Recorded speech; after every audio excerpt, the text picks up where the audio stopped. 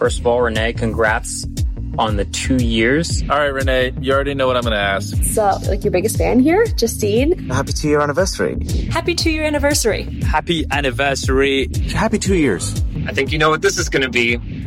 2 years ago, I quit my big media job and started this channel. And then 2020 happened and I panicked.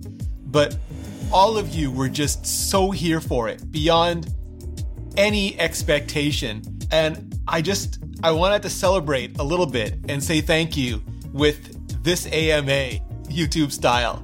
Let's do it. Kind of just want to know from you what has surprised you the most in the last 2 years, whether it comes from the video making process or the behind the scenes or something you didn't expect. What has surprised you, of all people, the most in the last 2 years? How much I love making videos. I love everything about it, from the process, just learning how to color grade and do sound design, and now a little bit of animation. And then the storytelling itself, which isn't just writing or isn't just podcasting or isn't just video, but it's a culmination of everything from the outline to what you say when you record it, to what you put together when you edit it. Each layer is an opportunity to tell that story better and maybe reach more people.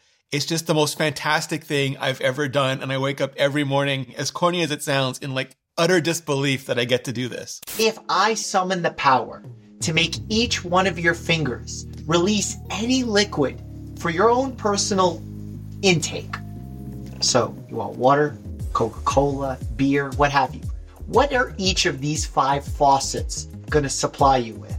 Answer now or forever hold your peace. Espresso, latte, cappuccino, Americano, and water. And if I had to get more specific than that, maybe it would be like Phil's mint mojito, and then bitter and sweets, a red velvet latte. And either way, there's going to be just a hell of a lot of coffee from these digits. Do you ever have existential crises? Yeah, like from the very Vulcan nothing unreal exists, just to, I have nothing left to say, nothing left to record. How am I ever going to make a video again? A lot of times I can just be procedural about it, like just literally put one video making foot in front of the other. But sometimes it's the equivalent of staring at that white sheet of paper and I've just got to do something else, anything else. At some moments, it's all the existential, just all of it. If you had to put everything you own, like all the cash that you possibly have access to, and you put it either into Bitcoin or Ethereum or Apple stock, and you weren't allowed to touch it for 10 years, what would you put it into? Oh man, 10 years is a total trap because it's very easy to think short term and then it's very easy to think long arc of history. But when you put something between the 5 and the 10-year mark, then suddenly it's the sum of all your fears and all your greed at the same time. I wasn't allowed to own stock. In traditional media, you can't own stock in companies that you report on. So I couldn't get in on the ground floor, or the ground floor, at least back then, of Apple in 2007, 2008. But I think today, even for a 10-year period where a lot of things have incredible potential, I think even today I would still go with Apple, because the idea, just for me, of owning money for money's sake would just never mean as much to me as like looking at an iPhone or a Mac or a VR headset one day, or even a car and saying, yeah, I own a piece of the company that made that. What can Apple do beyond increasing speeds and feeds and battery life, all of which are important, to distinguish the Mac with new capabilities, things that it can do better and maybe uniquely compared to other PCs? Oh, that's really interesting, because I think it goes through multiple levels. When you have things like just the silicon they're able to bring to bear, because they can fund these leading edge, even bleeding edge nodes with Taiwan Semiconductor, not just making massive dies like M1 Max, but using interposers to make dual dies like M1 Ultra, just all that packaging technology. But then off-core features, things like the ProRes encode-decode blocks that aren't general purpose computing anymore, but are very specific computing for very specific customer needs. And then they can extend that through not just the hardware engineering, where they can supply storage, for example, storage solutions that can keep up with those high-speed dedicated rendering engines, but all the way through the operating system and even into the application layer with Final Cut Pro. That's one of those end-to-end solutions that Tim Cook loves talking about when he mentions highly differentiated products that provide unique value in sort of an only Apple way, that I think is going to just continue to be a huge, huge competitive advantage for them. I am wondering when you first realized that Apple were a game changer in the tech industry. There are a lot of really good videos from Steve Jobs' return to Apple, the second coming. But one of my favorites is where he talks about, you've got to start with the customer experience and work backwards to the technology. You can't start with the technology and try to figure out where you're going to try to sell it. But just the idea, Steve Jobs, the man who sold the Apple II, the Mac, the iMac, the iPhone, to one of the very last products he worked on was the iPad. And he considered it one of the most important products in his life because all the previous computers, even the Mac, for him were still too inaccessible, still too intimidating, still too unapproachable in a very human way by people from the age of 5 to the age of 85. And he really wanted to see that product come to market. He wanted that to be Apple's contribution, the continued democratization of computer technology. And we still see that today. I mean, sure, Apple talks about a ton of technology now in their keynotes, and there's a ton of custom silicon, but you still have like ProRes rendering engines so that somebody can push a button in Final Cut Pro, and instead of having to wait 25 minutes on a traditional chipset, they can get it in 5 minutes on an M1 Max or 2.5 minutes on an M1 Ultra. And I think it's that focus. It's not that Apple is a software company that insists on making their own hardware or a hardware company that insists on making their own software. They are very much a product company that integrates everything from the hardware to the software to the services, from the Mac to the iPhone to now, custom silicon. They're the kind of experiences that absolutely does change everything. When are you coming to the Sony side? Canon ain't it, Renee? Canon ain't it? Man, well, never say never, like Connery style, never say never. And I think Sony is doing some amazing, amazing stuff with their cameras. But I just have so many Canon bodies and so much Canon glass that it doesn't seem worth it to me yet to go through all the trouble of swapping all that out and changing my workflows, however much I would have to change them. The benefit doesn't seem high enough. But I've always thought, never be loyal to companies. Always demand that companies be loyal to you. And then if something is no longer suiting your needs, be ready to switch to something that is. And so if that ever happens, if Canon falls off enough, if they make enough annoying decisions about which features are and aren't in every camera, and Sony improves enough that it's just so compelling I can no longer ignore it, I'd make that switch in a Klingon double heartbeat. What are your thoughts on gaming when it comes to Apple and their Mac computer? So gaming is one of those things where I think Apple can't just build it and they will come. There's no easy Kevin Costner solution here. Apple has built it. They're getting really, really interesting with what they can do with their GPU capabilities, especially when you look at the Metal frameworks, providing like a single target for developers across the really, really popular iPhone and iPad platforms, and the Mac, which traditionally hasn't been as popular or has been too much effort or too small a market. And I think the system on a chip approach could be more interesting, or at least less scary, to big game studios now that they have a generation of consoles on AMD APUs. Apple really just has to paint them a picture of this unified market and then incentivize them as much as possible to include the Mac in that unified market. And who am I kidding? Just buy Valve already, because while it would be terrible for the vast majority of people, it would be great for the Mac and the upcoming VR headset. What would you be doing for a living if you weren't doing YouTube? I would probably go back to product marketing. I did that for a long time. I really enjoyed that. I always found media was about translating between what companies want to sell and what customers want to buy, and finding the best alignment and best fit between those two things. And product marketing was so similar, but basically translating between what development could make, engineers could make, and what sales could sell, and making sure that we weren't building anything that nobody could sell, and we weren't trying to sell something that nobody could build. And I love the challenge, sort of duality of those two roles. So if I couldn't do anything in media anymore, I would be right back in marketing. What has been the most challenging thing about becoming a YouTuber? So it's actually really hard for me to answer that, because I became an independent YouTuber exactly when the world began shutting down. And I went from having tons of meetings every day, traveling every second week, to basically being locked in this studio for almost 2 years. So I don't have a real understanding yet of what that transition is like. But I think going into 2022 and 2023 without a team and a big corporation just handling everything like travel, for example, for me, I am really going to find out. How has your gray hair benefited your channel? Because I'm quickly getting gray over here, and I gotta believe there's some benefit to being a gray-haired creator. What do you think? I started going gray in high school to the point where people were asking me if I was dyeing my hair gray, and I wasn't either then or now. But I think if there is an advantage to it, is that it gives you a sort of a timeless quality, almost like one of those Batman movies where the technology just spans so many years, you can't quite tell when in time or space it's actually placed. I hope it makes my work benefit at least a little bit from a similar kind of timelessness. What's something Apple's working on that's just huge if it comes true? Get it? Because like, huge if true.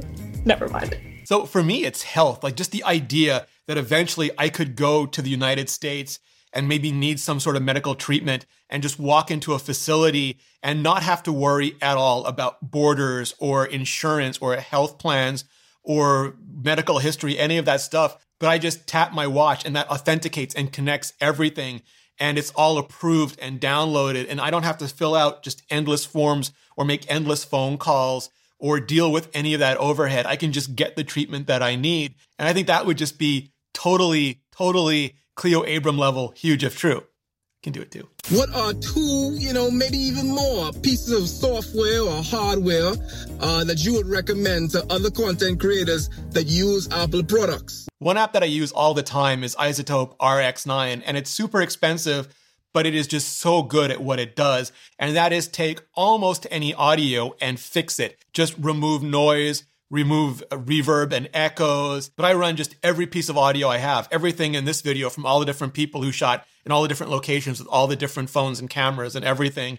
I run all of that through RX9. And a new one that I've been playing around with for about a year or so is Topaz Video AI, which could sort of take older videos, like for example, for me, old Steve Jobs keynotes, and it can process them using machine learning and accelerating them with things like Apple Neural Engines and GPU cores, and give you upgraded versions of that video, like twice, 200% the resolution, even 4K if you have a pretty good like 720p source. It's not perfect all the time. Sometimes it is hilariously imperfect, but it can take a lot of old video that you might be just apprehensive to use and at least make it good enough that you can use it. What do you think about the future of journalism and like media? I mean, that could be a whole entire video on its own. I think about this so much because, for example, back when I was working in traditional media, there was a firewall between editorial departments and advertising departments. So when you were creating content, you just did not have to think about who was advertising on it, who was sponsoring it. Your only job was to do the editorial. And now, for example, for an independent YouTuber, most people have to carry both those hats, and they have to balance what they're making with what their sponsor and advertising requirements are and what those are compared to the authenticity and trust value of the content they're making. And it's endlessly more complicated. And at the same time, we're not just dealing with traditional journalism where you have, for example, multiple sources before something is allowed to go through publication and then multiple levels of editorial and legal sign off on it.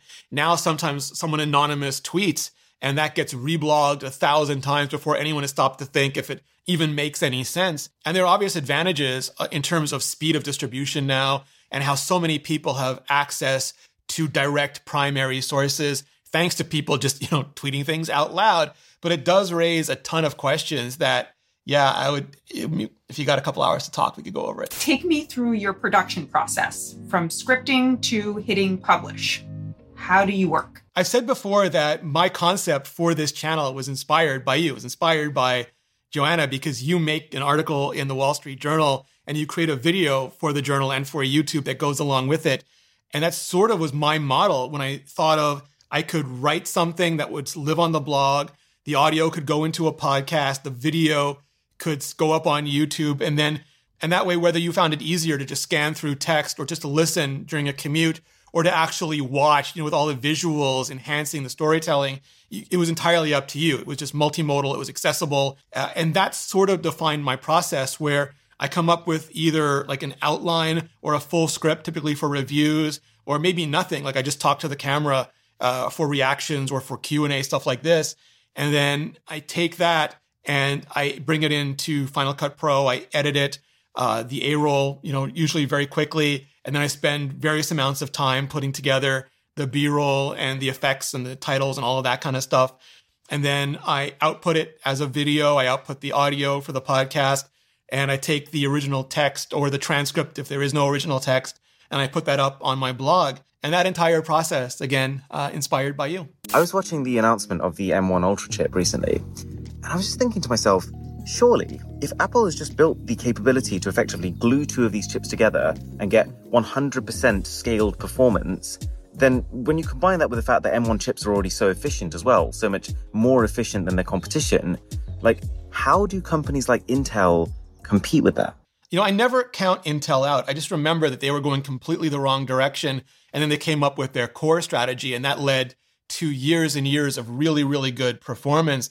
I think one of the problems they have right now is that they come from big server chips that they've been trying to push down into, towers and laptops and even smaller form factors for years. And they've just always been too hot and too power hungry, where Apple's been building up from phones and tablets. And now they have just even more breathing room, even more thermal capacity to really cut loose in. But I think if they started focusing on getting that process node, finally shrunk down, not announcements at investor section, but actually implementing it and improving their packaging and maybe looking at off-core features, just digging down and doing the work, shutting up and shipping, stuff that would really stem the bleeding, start the healing, and not just lampoon ads that are the equivalent of Mickey Mouse bandages on their executive ego boo-boos. What is your favorite thing about life right now? One of the things is the lack of meetings. And I say that as somebody who for years had multiple back-to-back meetings to the point where I could barely get content made some days.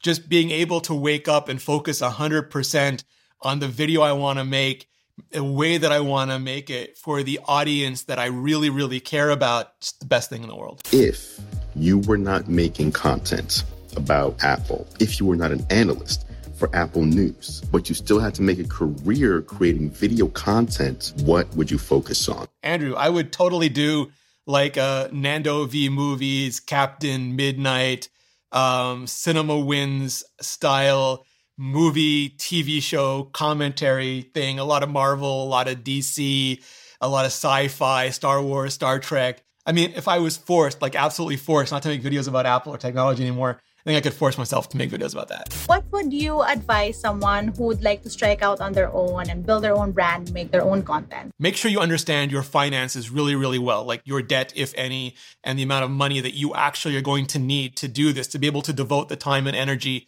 necessary to do it full time for long enough for it to actually become viable. And that could be 1 year, 2 years. So give yourself enough runway that you don't run out just before takeoff.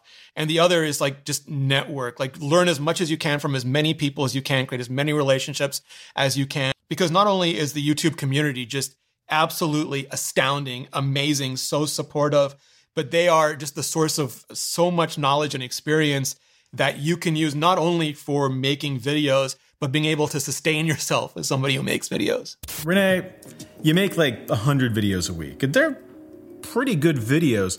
I'm not saying there's too many. I'm just saying that it's not sustainable, man. When are you going to take a break? When are you going to find time for you? Fun fact about me is I am not good at taking breaks. I do not handle boredom well. And I have a bunch of stuff inside me just roiling around that I need to get out, like whether it was previously writing or now it's making videos.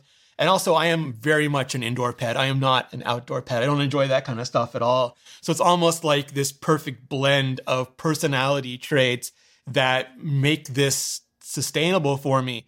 And I'm sure I'll do other things at some point eventually, maybe not. But I have very really found my bliss. And I owe actually a lot of that to you. You were the one who encouraged me to go indie and start making videos to begin with. So thank you. I blame you. What is the single worst, most anti-consumer thing that Apple has ever done? I survived 2 years only for Linus to get me canceled now. But I think, seriously, there's not one thing, because I think there's not one type of consumers, and different actions impact different types of consumers differently. For example, nerds, I think it's the right to repair stuff. People who do want to be able to take ownership and take care of their technology, not having the manuals, not having the parts. I think that does them harm. Where for more mainstream consumers, it's stuff like taking the power bricks out of the boxes and not offering any sort of, if you really do need one, press here and we'll absolutely ship you one. And then I think more broadly, it's stuff like the CSAM scanning, where maybe from a very detached engineering point of view, this allows Apple to maintain zero knowledge while also not storing that kind of material on their servers. And that can fit their definition of privacy. It absolutely feels like a violation of sanctity at the user device level. And I am, super happy they slammed the brakes down on that, but I do wonder where they're going to take it next. At what point did you know that you were an Apple fan? Not just a tech fan, but an Apple fan specifically, because I remember the moment that I decided that I would become a Palm fan. Okay, well, that worked out. But it was a special moment for me, and I'd like to know if there was a similarly special moment for you. So I was all in on Microsoft for a long time, like from DOS through the early versions of Windows. I built my own PCs. I had Windows laptops. I had an HP Jornada. I had various flavors of Windows mobile devices, the Palm Trio Pro. And I really bought into Bill Gates' messaging at all of those CES conferences about how these devices would all work together, would all be part of a greater ecosystem. And they never delivered on it. And it was right around the same time that Steve Jobs did the original iPhone keynote. And I had just never seen anything, any user interface that looked, that felt, that acted that way before. And I saw that Apple was starting to deliver on that unified ecosystem up to and including like iOS 8, where they announced extensibility and also continuity, where you really could start using all of these devices together, everything from handoff to SMS forwarding, call forwarding, all that sort of thing. It really delivered on that vision of computing that I always wanted. And I was all in. What superpower would you want to have and why? Chew on that. Enough said. I've actually thought about this a lot because many of the traditional powers come with huge disadvantages that they don't tell you about. Like invisibility, you get hit by a car because they didn't see you standing there. Or flying, you break your legs every time you land. Or invincibility, you can't get your vaccine and then you die from like an infection or a virus or something. But what I really decided on was sort of inspired by The Crow, specifically the Brandon Lee movie version of The Crow, rest in peace, is that this ability to project empathy. I have something to give you. I don't want it anymore. If you could have everyone feel what everyone else is feeling, every moment of joy and sorrow, every triumph and failure, I hope it would help us, like in the very Grant Morrison All-Star Superman Lex Luthor revelation sense of the word. It's like it's all just us in here together. We're all we've got. And just allow us to move forward without falling back, just so always. Have you ever considered adding a sidekick? I'm not volunteering for the role of your sidekick. I mean, look, this face is not meant for YouTube. But I think you should think about it. And I'm just curious if you ever have and why you think sidekicks aren't more of a thing on YouTube. I think it really does depend on the person making the videos and the content type. Like you'll sometimes see Lou Unbox Therapy talk to Willie Do, his producer, or some of Linus's videos. The host is bantering back and forth with the producer or the camera person, and it can create a really good effect. And then you sometimes have, a couple hosts like Colin and Samir doing the show together. And I've done shows with Georgia Dow for years and years and years, and that works really, really well. For the main stuff, for the stuff I'm doing on this channel, I've wanted to focus on this one person, single talking head format and just get as good as I possibly could at doing it and not try to, do many, many things badly. But as I get better at this, as I get more stable with this, I do want to experiment more and I do want to expand more. If you do want to change your mind, John, and you want to send in an application and you can do either a really good Ed McMahon laugh or a really good Nightwing backflip, just let me know. What is your best Steve Jobs moment? Oh man, that could be a whole entire video too, because I think a lot of times people forget that Steve Jobs was a whole entire person with a huge range of personality traits and either focus almost exclusively on him being like the saint of modern consumer electronics or some kind of interpersonal relationship demon, and forget that there's an incredible amount of nuance in between. But one of the stories I always loved most was Steve would take Scott Forstall, who ran iOS, to lunch at Cafe Max, which was the name of the cafeteria inside Infinite Loop, and it's the name of all the cafeterias at Apple now, Cafe Max, for lunch. He would insist on paying. And I was like, it's like, you're paying me enough that I can afford the $8 lunch. And he said, no, this is great. I only get paid $1 a year.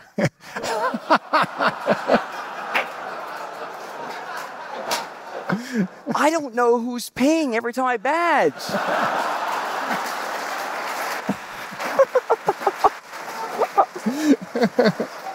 That's great. He was a multi-billionaire scamming Apple. But, bringing a friend and a colleague along for the ride. 24 frames a second or 30. It's not going to get canceled by Marques because I happen to prefer 24 frames per second. I think they're both valid formats. I tend to see 30 frames per second as more of a TV sort of a thing, which some people do equate YouTube to. And 24 frames per second is more of a movie thing. And I realize that what I'm making is a incredibly far stretch from like Star Wars or Unforgiven or anything cinematic like that. But just to my eye, the way that 24 frames per second looks, sort of motion blur you get from it is just more appealing. So that's what I shoot in. And what's your favorite jiu-jitsu submission? Dying to know. Kimura, the bent armbar, because you can slap that on from almost any position at almost any time. And you can use it, as a submission by itself, but it's also an incredibly good lever to control movement and set up, regular arm bars or spin into back control or other kinds of chokes, almost anything. It gives you so much versatility. It's like the Swiss Army knife of Brazilian Jiu-Jitsu submissions.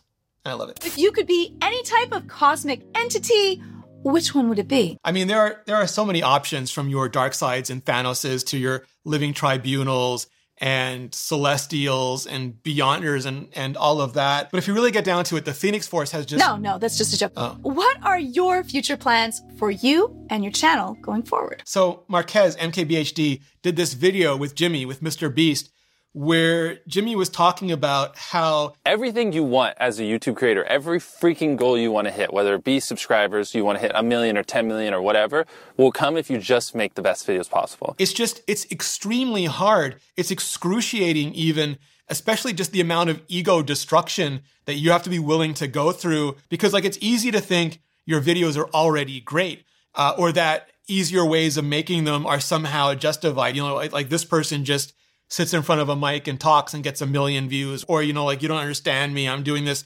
auteur, high concept, whatever. It is just so damn easy to delude yourself into doing anything other than coming to grips with my thumbnail's not good enough, my title's not good enough, my video's not good enough, this minute of the video, this second of the video is not good enough. So every year I try to pick something to work on. In the first year, it was color grading and cameras and audio and just the basics. And last year it was sound design and animation and some other things.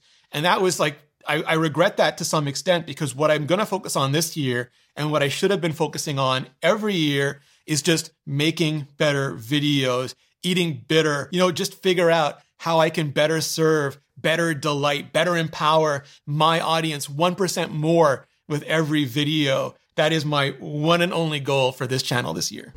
You want to know how I did it? This is how I did it, Anton.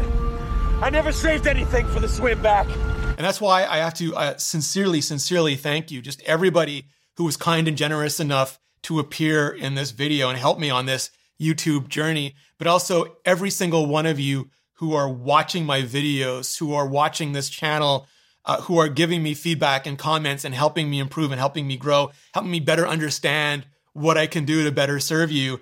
You are everything. I would be literally nowhere without you. I cannot tell you enough how much I appreciate you, how much I thank you, and there's just so much more to come.